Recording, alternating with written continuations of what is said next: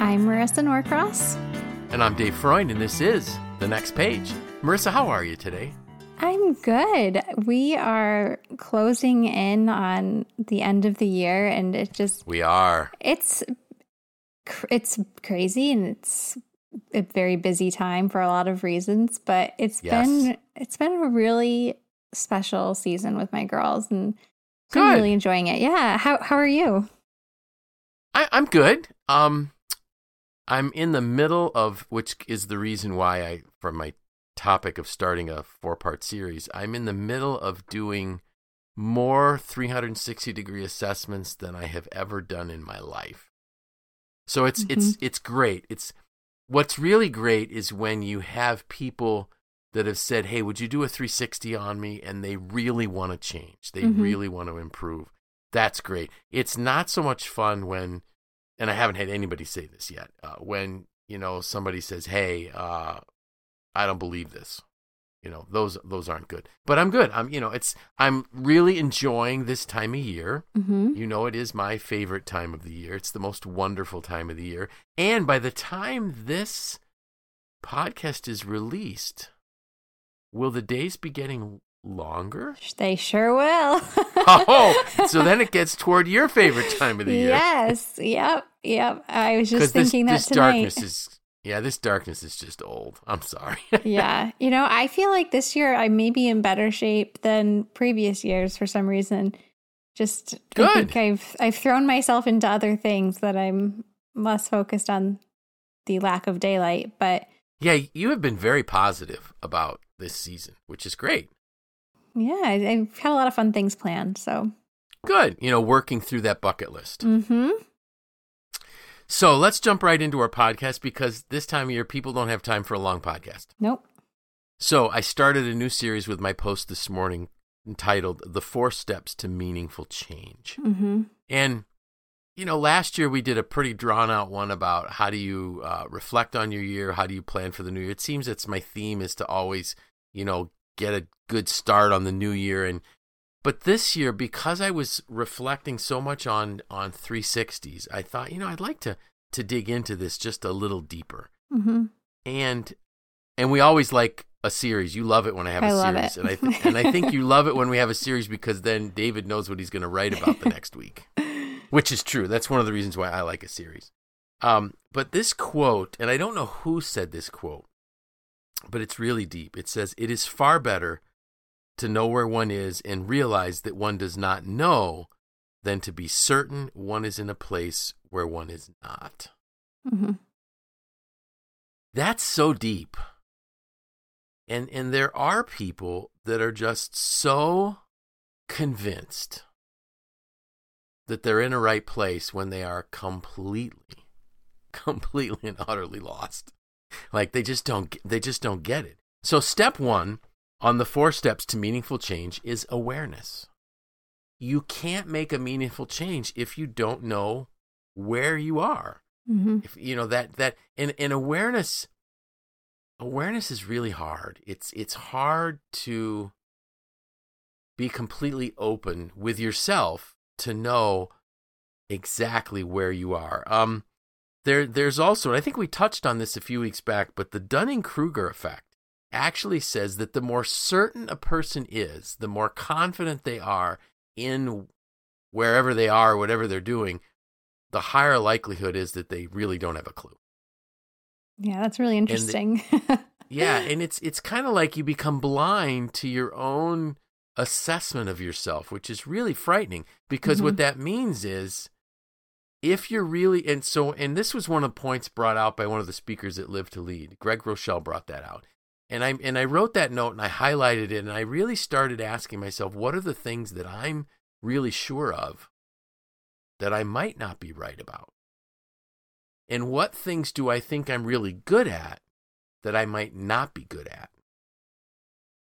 That's this awareness piece. And so I started taking some, asking myself some questions in my thinking time, by the way, asking myself some questions about this. And, what can I, and so one of the ways that Greg Rochelle said was, if you are answering more questions than you're asking, you got a problem. Let me say that again. If we're answering more questions than we're asking, we got a problem, because what it means is we're probably very closed to learning new things. And we think we're an authority on something. So I had to start asking myself, so when was the last time I looked into better teaching techniques? When was the last time I looked into better speaking techniques? All of those types of things are things that really become these kind of jogs my memory, so to speak. So the 360 is a huge tool for awareness. I recommend that everybody do some kind of a 360. Now, I'm not saying people need to hire somebody like me to do a 360. You can do a 360 by just having a series of questions that you email out to people, and you have them fill it out in a Word doc, print it, and leave it in your office, leave it on your desk. And I've had people say, well, why would I give people an opportunity to take shots at me anonymously? Well, that's the point of the 360, is people need to be able to feel open. Because a lot of times, if and we'll get to my next favorite tool here in a minute, but it really takes an extremely trusting relationship for someone to be able to give feedback, and real honest feedback. And very, very few work relationships are on that level. Maybe that's the best way for me to put that. And so somebody else would say, well, but I don't want to do a 360. And I said, well, the only thing worse than being called a jerk is, being a jerk and not knowing you're a jerk and never changing and staying a jerk. So that's kind of like the crass way of putting it. So every single leader really needs to do a 360. If they don't, they're not truly interested in getting better. Okay? So again, you can do them, and sure, I'd love it if people would pay me to do it. That's how I kind of pay the bills, so to speak. But you don't need to hire somebody. You can just think up some good questions. Or if somebody wants questions, email me. dfreund@macny.org. I'll help you with your questions. But then you just send a simple Word doc to somebody. They fill it out, and they print it, and it's anonymous, and they leave it on your desk. My second, probably my most favorite, because it really was the one that hit me the hardest, is your closest friend assessment. So your closest friend assessment is when you pick two people who are your closest friends, and you ask them for your greatest strength and your greatest weakness. And I think, did we talk about this on a podcast once? I think we've talked about it a couple times. Yeah. So what's powerful about this is these are the people that know you the best. And for me, the most profound piece of self-awareness I got was when my wife said to me, you don't value people enough. And I was upset, and because she wrote it to me in an email that she never sent, but left it on our shared computer. But thankfully, I wasn't upset when I went up the stairs. Well, maybe I was a little bit when I went up the stairs from my office in the basement. But she was right. I didn't value people enough. And I still struggle with maintaining the correct level of valuing others, because it isn't part of my behavioral profile, but I have to make a conscious effort to get better at it. And I'll figure out ways like putting in my daily agenda, who did I add value to today? My wife, being my best friend, and it will be saying to me, honey, I think you really need to call this person. I think you should. Yesterday, she reminded me that there were two people that I really needed to call, some shut-ins that I haven't, from our church, that I haven't seen for a while. So you need this kind of feedback. This awareness piece is huge. It's really huge. The next piece of advice that I would get to raise our awareness is just kind of ask some reflection things. So what did you learn about yourself in 2020? So now when I ask, these are the questions that I never tell you I'm going to ask you, but then I just ask you. And it's not that I try to set you up. I just don't think about it until we hit record. So what are some things that you learned about yourself in 2020? I mean, a lot. You're going to say, how long do we have? Yeah, right? I know we said we needed to keep this shorter podcast. I think 2020 was a lesson in patience. Good. I think I actually just today was talking to a friend and said it was the ultimate test for parents. Yes. I think it's funny because a year ago, when we kind of were talking about doing our series on reflection and planning ahead for 2020, it was just so, we were so hopeful, right? We were like so full of energy and excitement and like vision, right? Like 2020 vision. It was the big thing. And 2020 just knocked us all right back down to reality that, nothing is as predictable as we think it is, and or as certain as we think it is. And we can't take our daily lives, our experiences, our relationships for granted because, things can change in an instant. So right. I think there's a lot to learn from 2020, but I would say, patience is one of those things. Compassion. I think we've all had to kind of revise our relationships with others and how and how we treat others, and I think gratitude, like being grateful for I think that I now notice how important that everyone at Wegmans is to my daily life, right? And all of the, not just the what we maybe would have traditionally thought of as essential workers or healthcare workers. Right. It's like really recognizing all of the people that kind of make the world go round. So I think those would be my key takeaways from 2020. That's great. Those are great, and I loved how you pointed out, the essential workers that that were kind of in the darkness. Essential workers, like we didn't see them, but they're there through the whole thing.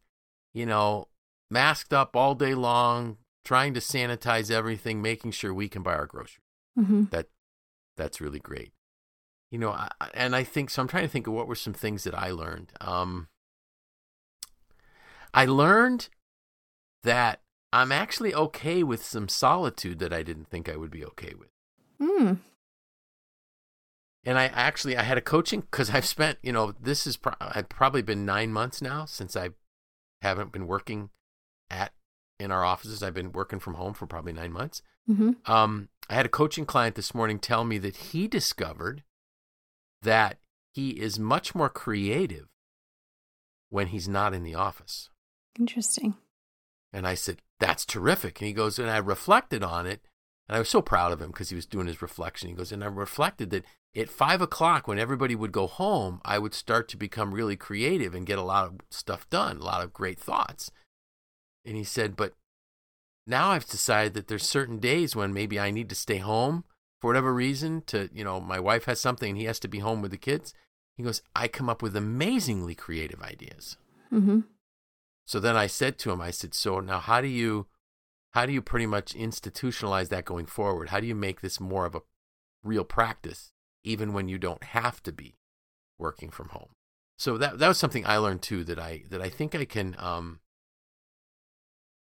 can be very productive being by myself. I also learned that I cannot be by myself a lot. Like my wife noticed that I actually start being more miserable when I'm not around people. But so these are some great things I learned. Another question that you want to ask yourself is, what fears did you overcome in 2020? Are there things that you never thought you could do that you're doing? That's a learning opportunity that you can put on your list. Another question you need to ask yourself for the awareness piece is, do you like what you're doing? And I realize this is a risky thing for, me at MACNY, asking people, do you really like what you're doing? But you really need to like what you're doing. If you don't like what you're doing, you're not going to be any good at it. Because when we like what we're doing, all of a sudden passion will begin to well up. And we got to figure out, do we know what we're passionate about? And, it kind of gets to the point of, do you know what's important to you? I think 2020 it's interesting. We talked about it, the year of vision, clear vision 2020. I think 2020 brought us clearer vision. Mm-hmm. I think we were looking at the world through rose-colored glasses. And like I said this more than once, we were on cruise control. 2020 woke us up. Yeah. Said, hey, it's time to look at what's important in what isn't important. And, if you think about passion, you'll never fulfill your destiny doing what you don't like to do. So you'll never reach your fullest potential if you're not doing something that you love to do. So the awareness piece here is, do I love what I'm doing? When you love what you're doing, when you're passionate about what you're doing, you're going to have an advantage over everybody else. Without question, you will have an advantage over everybody else. And it's energizing. So were there any things that you picked up in 2020 that were energizing for you that you really didn't know was energizing? I know that's a hard question. That's like throwing you a curveball. I typically don't feel like you're a mom with energy. 2 kids. You have no energy. What is energy? No, I'm kidding. I think I did. I started cooking more and baking more. Isla, my older daughter, loves to bake now. So, we used to joke about how much we talked about food when we first started the podcast. It felt like we always talked about what we were cooking. We've kind of gotten away from that, haven't we? We're not talking about food as much. I know. Got to work on that. But I think I started looking at preparing meals differently. So, of course, I always had to cook and prepare meals for my family. It felt like 10 days a week I was doing that. But I think then I started taking more of an interest in it and trying new recipes and just different things that made it more interesting. And I was more excited about doing it instead of it being like, oh, great, I get to make dinner again tonight. It was more like, oh, I can't wait to get these ingredients and put this together and see how it comes out. So I think that I learned that and felt like I had some passion there to energize my meals. That's great. And I'm sure your family is appreciative of that. Yeah, my husband loves it. Man, like the smell of something baking and something cooking, that works for me. Yeah. So for me, the thing that I was shocked energized me was my thinking. Mm-hmm. Where I literally got to the point where there's been a few mornings where I wake up and I get to go think soon. Wow. Which I never would have thought would have been the case. It literally is energizing for me. So, when we talk about awareness, the reason why we're talking about Marisa cooking and me thinking is we're just sharing an awareness with our listeners. These are things that you need to become more aware of. Mm-hmm. If we really want to have some meaningful change, and, really, who doesn't want meaningful change? I mean, I don't care how wonderful your life is, make it better. Make it richer, make it deeper, make it more meaningful, make it more significant. That only comes from meaningful change. So awareness is that first key piece. Find a way to really become aware of where you are. And one of the notes that I put here for myself that I didn't want to forget, and I was able to share it with a coaching client that was really going through a tough time and hearing some things that he really, I don't think wanted to hear, but he wanted to hear it but didn't enjoy hearing it. And this quote was something that I had found that same day. When I apply truth to myself, there can be transformation. Mm-hmm. When I apply truth to myself, there can be transformation. There can't be any meaningful change if we don't apply truth. Truth in terms of an awareness into where we are. So that's the awareness one. I deliberately tried to keep it shorter because you know what? It's almost Christmas Eve. So please don't be. We don't want you to listen. We want you watching It's a Wonderful Life and listening to Christmas music, not listening to the Next Page podcast, right? So we can tell them what we're talking about next week, right? Yes, of course. Step 2 is vision. Awesome. Yeah. It'll be just in time for the new year. Just in time for the new year. And So have you gone to Lights on the Lake yet? Did you say you've done that We yet? are going, so today's Tuesday. We are going on Thursday of this week. Great. So, and it calls for snow. When I bought those tickets back in October, I thought, oh, I hope it snows this day. And wouldn't you know, you need snow. We've a perfect snowstorm timing, in the girl. forecast. Wow. So I'm waiting to do that till my daughter comes mm-hmm. with her family. They're going through all the proper protocols so that they can come and visit us. She must really want to come if she's going to be that disciplined to quarantine and do all the things she needs to do to come. So we'll go to Lights on the Lake then. But two of my other kids and their children, I think, went yesterday. Said there was a long line, so be prepared. That's what I've heard. It must be all the people taking our advice of seeing things through the eyes of a child, like we talked about last. Yep. So, we wish everybody just a very Merry Christmas, a Happy Holidays.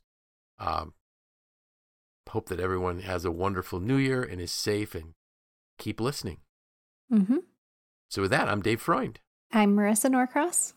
And this was The Next Page.